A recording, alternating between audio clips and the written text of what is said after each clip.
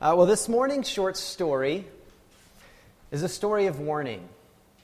It's a cautionary example of what happens when your heart customarily chooses to say no to God. It's when we consistently say no, never, not at this time, that we find ourselves unable to say anything but no to God. We cannot help but reject Him. And Israel does not simply doubt God in this morning's point of trajectory here. Even that God could handle. Rather, Israel doesn't even want to believe Him anymore. They would rather be left alone or go back to Egypt. They would even rather die than listen to the word of God. So they actively disbelieve, and this is one of the most dangerous things that we can do in our relationship with God.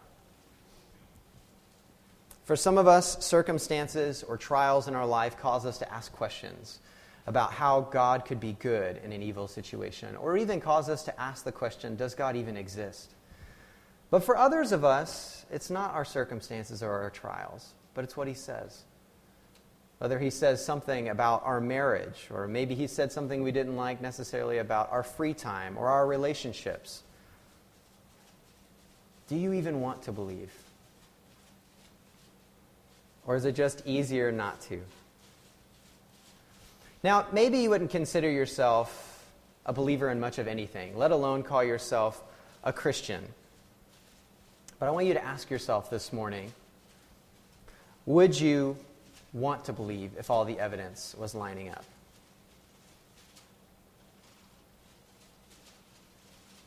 Often enough, our problem isn't that we just don't believe in God. It's the fact that we don't want to believe in Him. We could sit here and we could debate till we're blue in the face what is the actual worst sin that one could imagine. But what we see is actually the worst sin right here in these passages in Numbers 13 and 14. Nothing can be worse for the human heart than to deliberately refuse to trust God. I mean, there's a reason, if we look at this passage as we will, that throughout Scripture, time and time again, we see that Scripture points back to this story. It's because we all need to see what disbelief is and how it works out in our own lives, how it hardens and how it destroys. Here we remember not only that it requires faith to please God, but we also are called to reflect upon how disbelief has lurched its way into the crevices of our own soul. In this drama of disbelief that spans Numbers 13 and 14, we're going to walk through 5 scenes, okay? And they each are going to have their corresponding lesson as they unpack the dangers of disbelief. Now, there are many tears in our hard hearts that need the tender and healing touch of the Holy Spirit. So before we dig in, let's pray that God would be working and that our hearts would be willing to hear what He has to say this morning. Almighty God, we have confessed that You are Creator and Maker of heaven and earth. We ask that You would draw our hearts, that You would stir our imaginations, that You would guide our wills to trust and obey Your very word. By Your grace, may Your name be glorified, may Your Son Jesus be magnified, and Your Spirit given free rein over our wandering hearts this morning. And so we do pray this in the name of our Lord and Savior, Jesus Christ. Amen. Well, regardless of where you're at in your reading plan, we're doing what's called this journey of Open Here. We're all trying to open Scripture together at least once a day. Whether you're doing the whole story plan, where you're doing a chapter a day but hitting kind of the main themes of Scripture, or the whole Bible plan, where you're reading through the whole entire Bible, which is a great feat and a very enriching journey.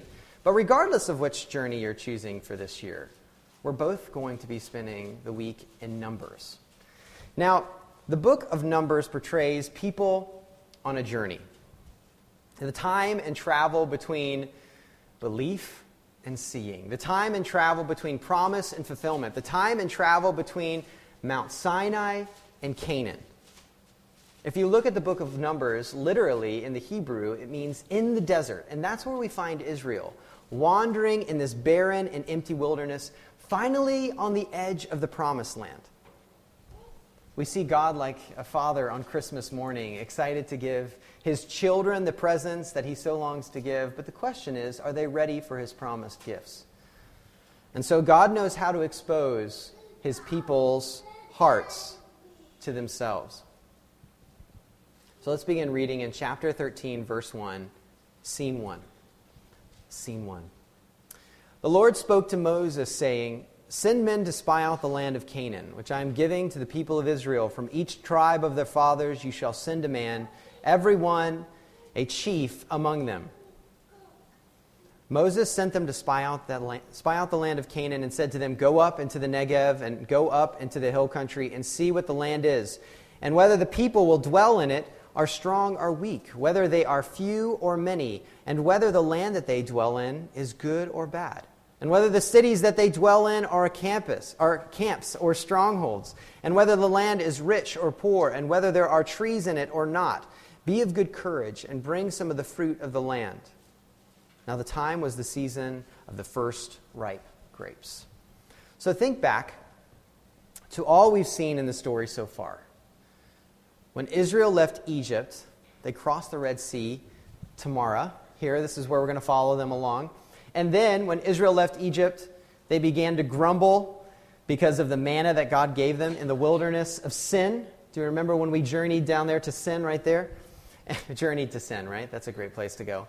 Received the 10 Commandments at Mount Sinai, and then they moved up, and this is where we find them today, up to Kadesh Barnea.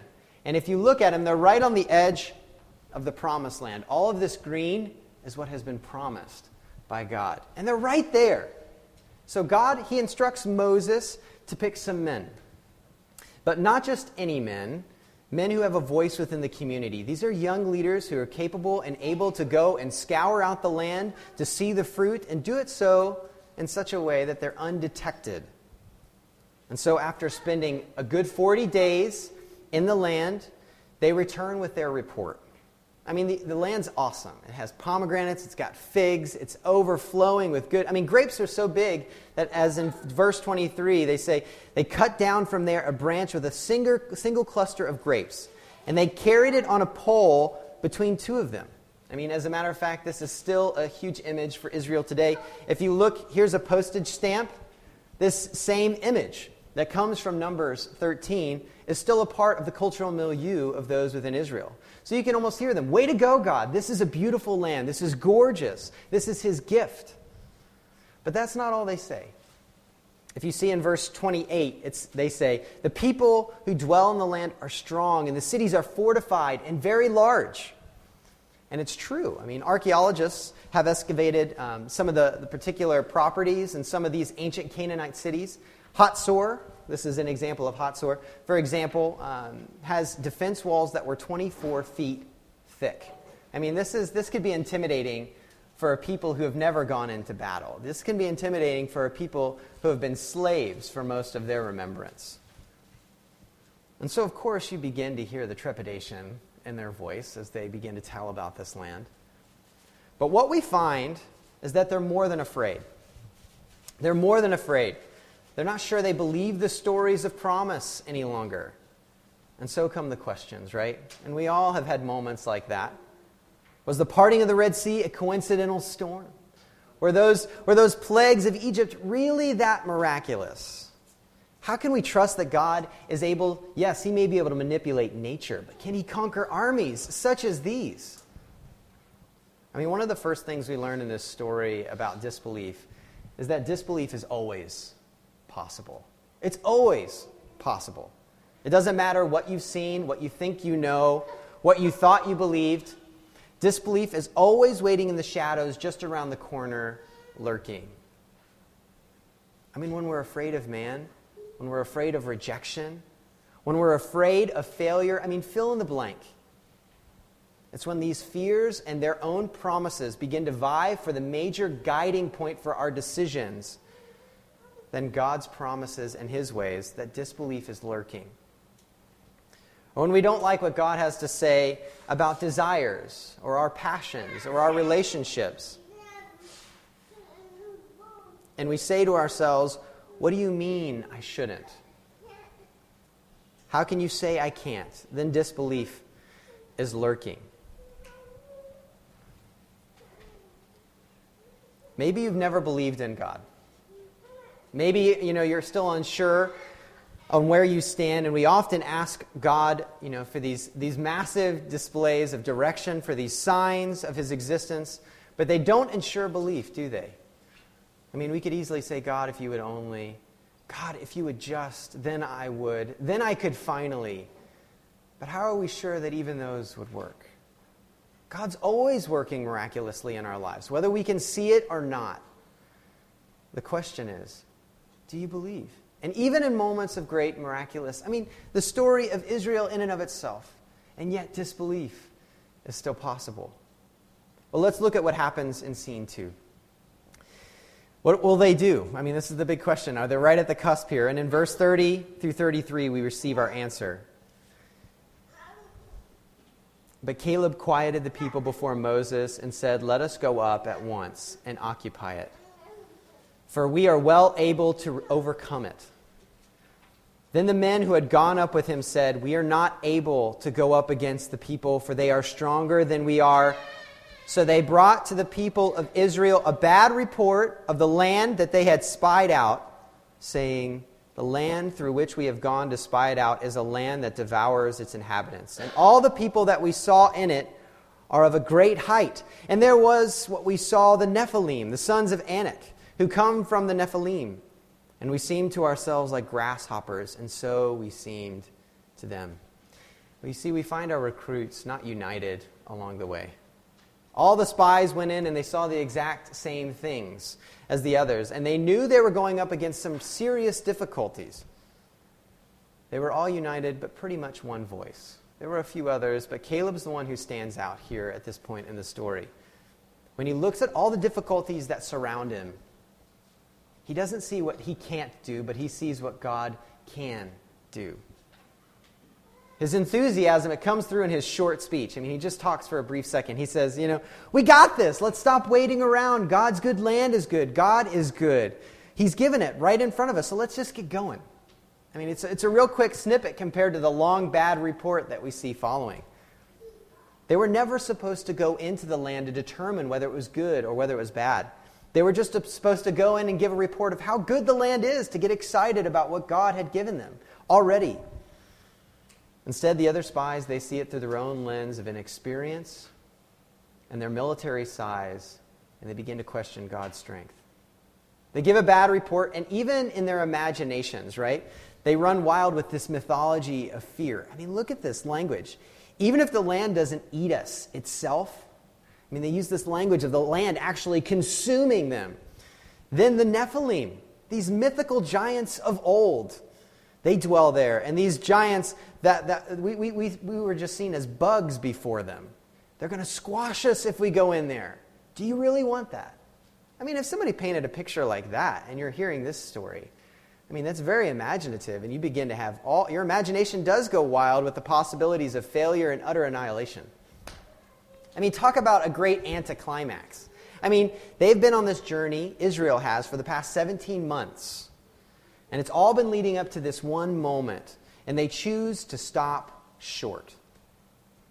It's like when Frodo in Lord of the Rings, he finally makes it up to Mordor and he's got the ring and he has the chance to drop it in Mordor. This is the only hope for the Dark Lord to rise again. And he turns around. I know it's kind of nerdy, but I figured I'd bring in a Lord of the Rings reference, right? Most of us have seen it, whether we'd like to admit it or not.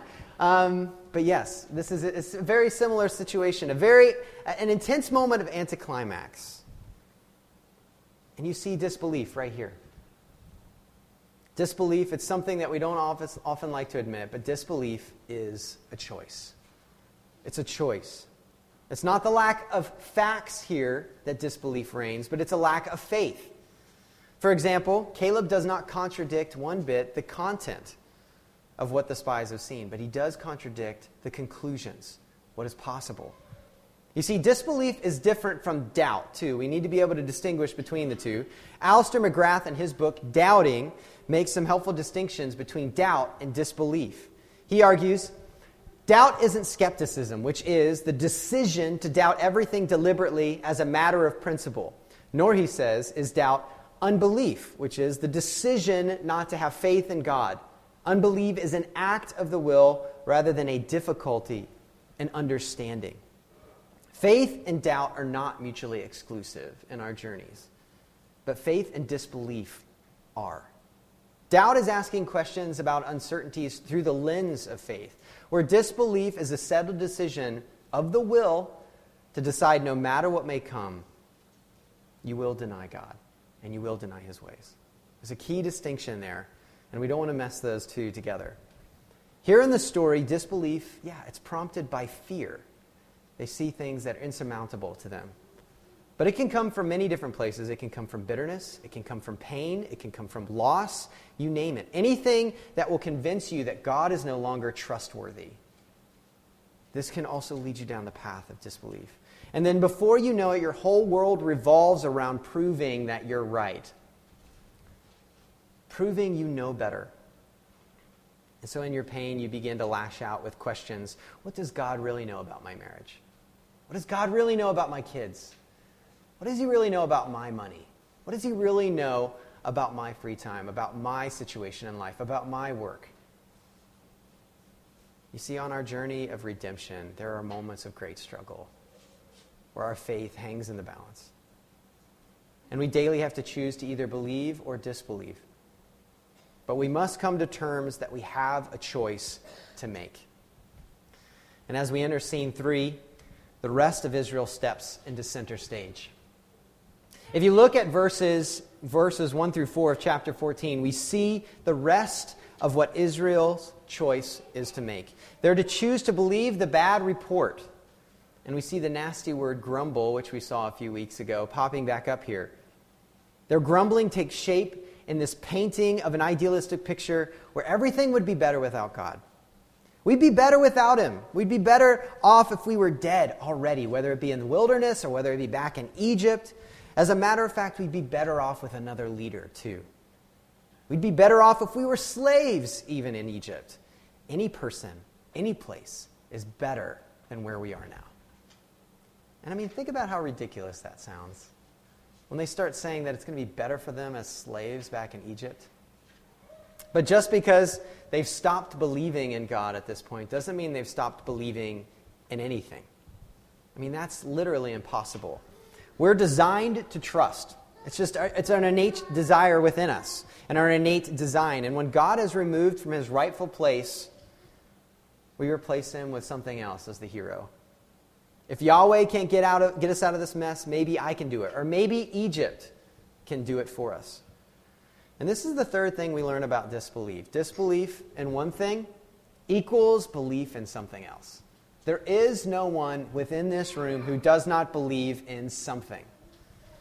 No one is excluded. Even an atheist who proclaims to say they do not believe in God believes in the belief that there is no God.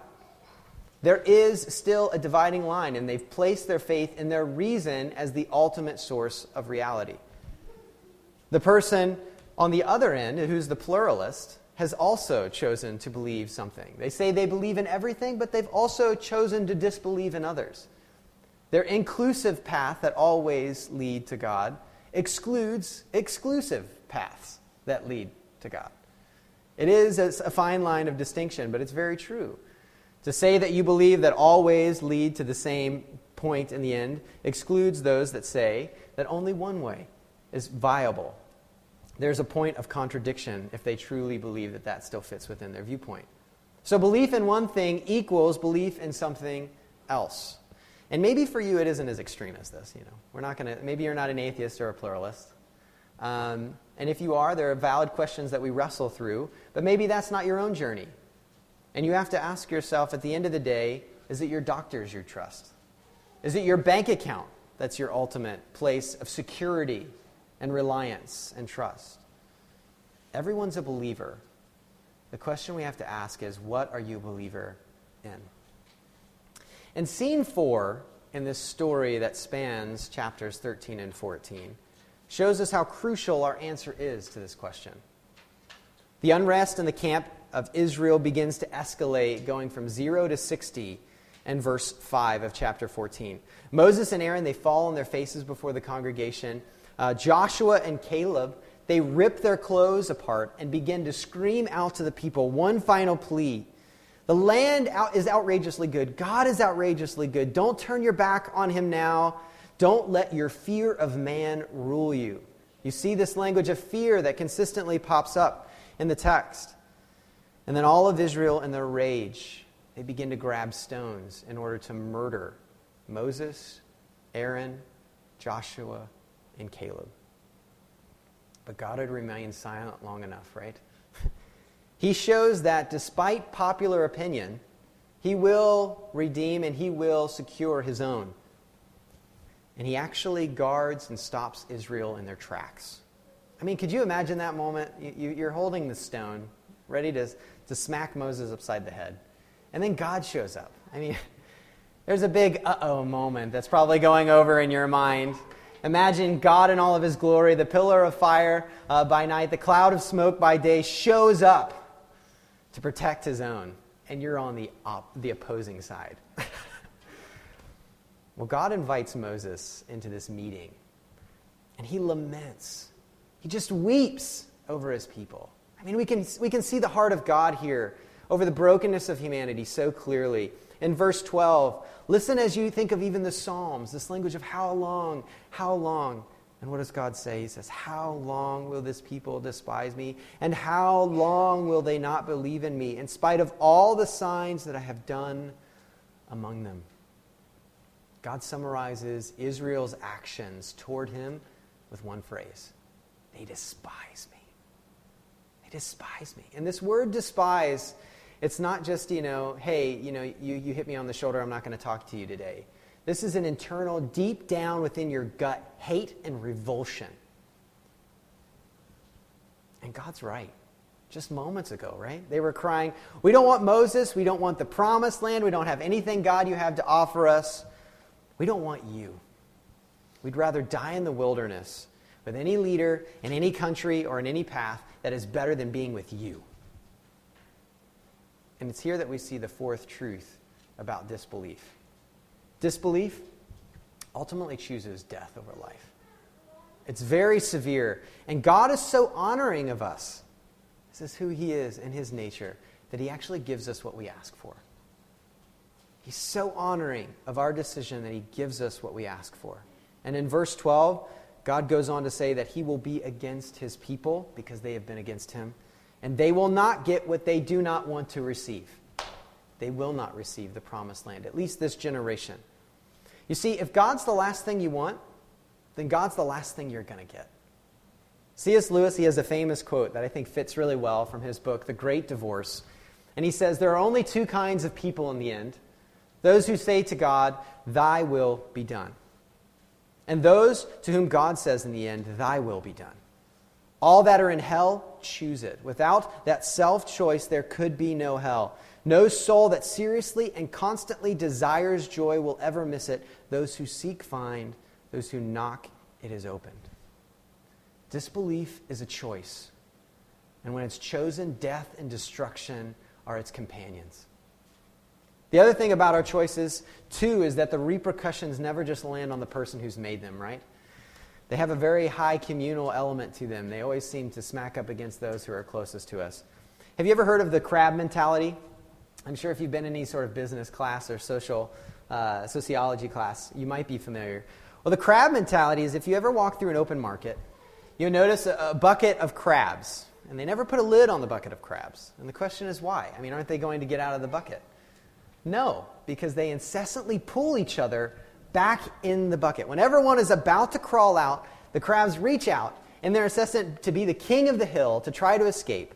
And if they would only work together, they could so easily escape the bucket, even if they just let each other alone. Many times they're so full that they could easily crawl out.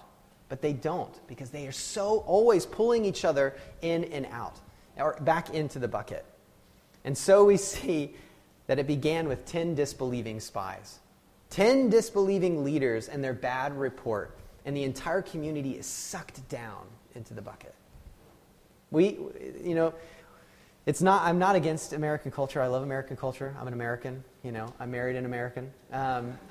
But many times in our American culture, we can tend to be hyper-individualistic, and we just think that our decisions, I can make whatever choice I want to make because it just affects me.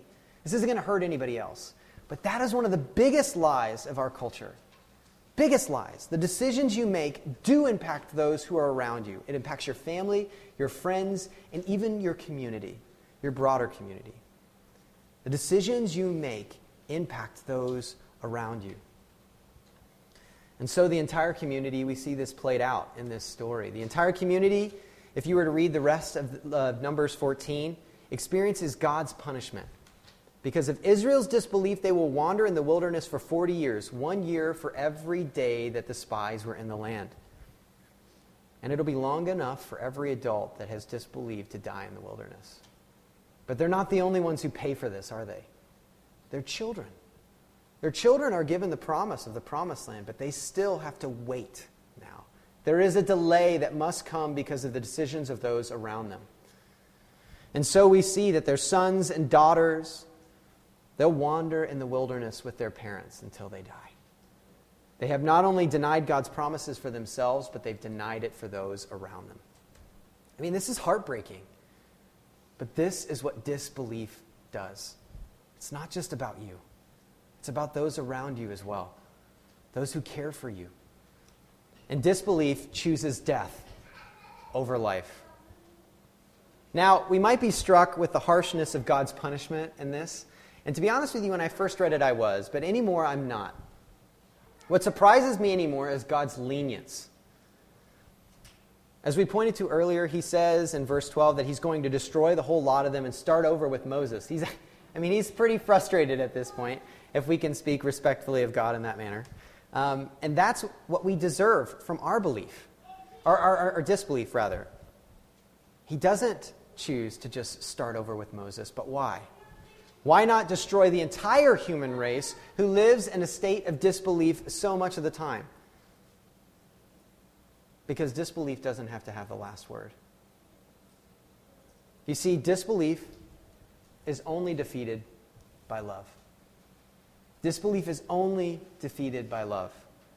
Before God breathes his wrath upon his people who have denied him, Moses speaks to God on their behalf. He says, God, if you do this, you're going to be the laughing stock of the nations. And just remember, you promised. And he reminds Yahweh, the Lord, who he is in verse 18 of chapter 14. He says, the Lord is slow to anger and abounding in steadfast love, forgiving iniquity and transgression, but he will by no means clear the guilty, visiting the iniquity of the fathers on the children to the third and the fourth generation. Please pardon the iniquity of this people, according to the greatness of your steadfast love, just as you have forgiven this people from Egypt until now. Moses reminds God of his character, of his steadfast love. And at first, when I read this was another point. This story is difficult to wrestle through. I was perplexed at how God was interacting with Moses. Does Moses actually talk God out of judgment? Is he able to change God's mind? And then I realized, no. There's something important about our God we have to see in here. Our God is a person. And he interacts with persons as a person. His mind has never changed. He's testing and he's working and growing his people. But you can see the moment when he calls Moses to stand up for his own character. When he tells, he acts in such a way that Moses must stand and say, remember who you are. And he goes, you know who I am. These people don't know who I am. But you know who I am. And so I will act in who I am. And really, that's not a whole lot different than when we pray today. Moses, in one essence, is praying that God would interact and hear the requests of his people. It's mysterious. It's magnificent. A God who never changes his mind, who's all-knowing, but still chooses to work through our prayers is mind-blowing.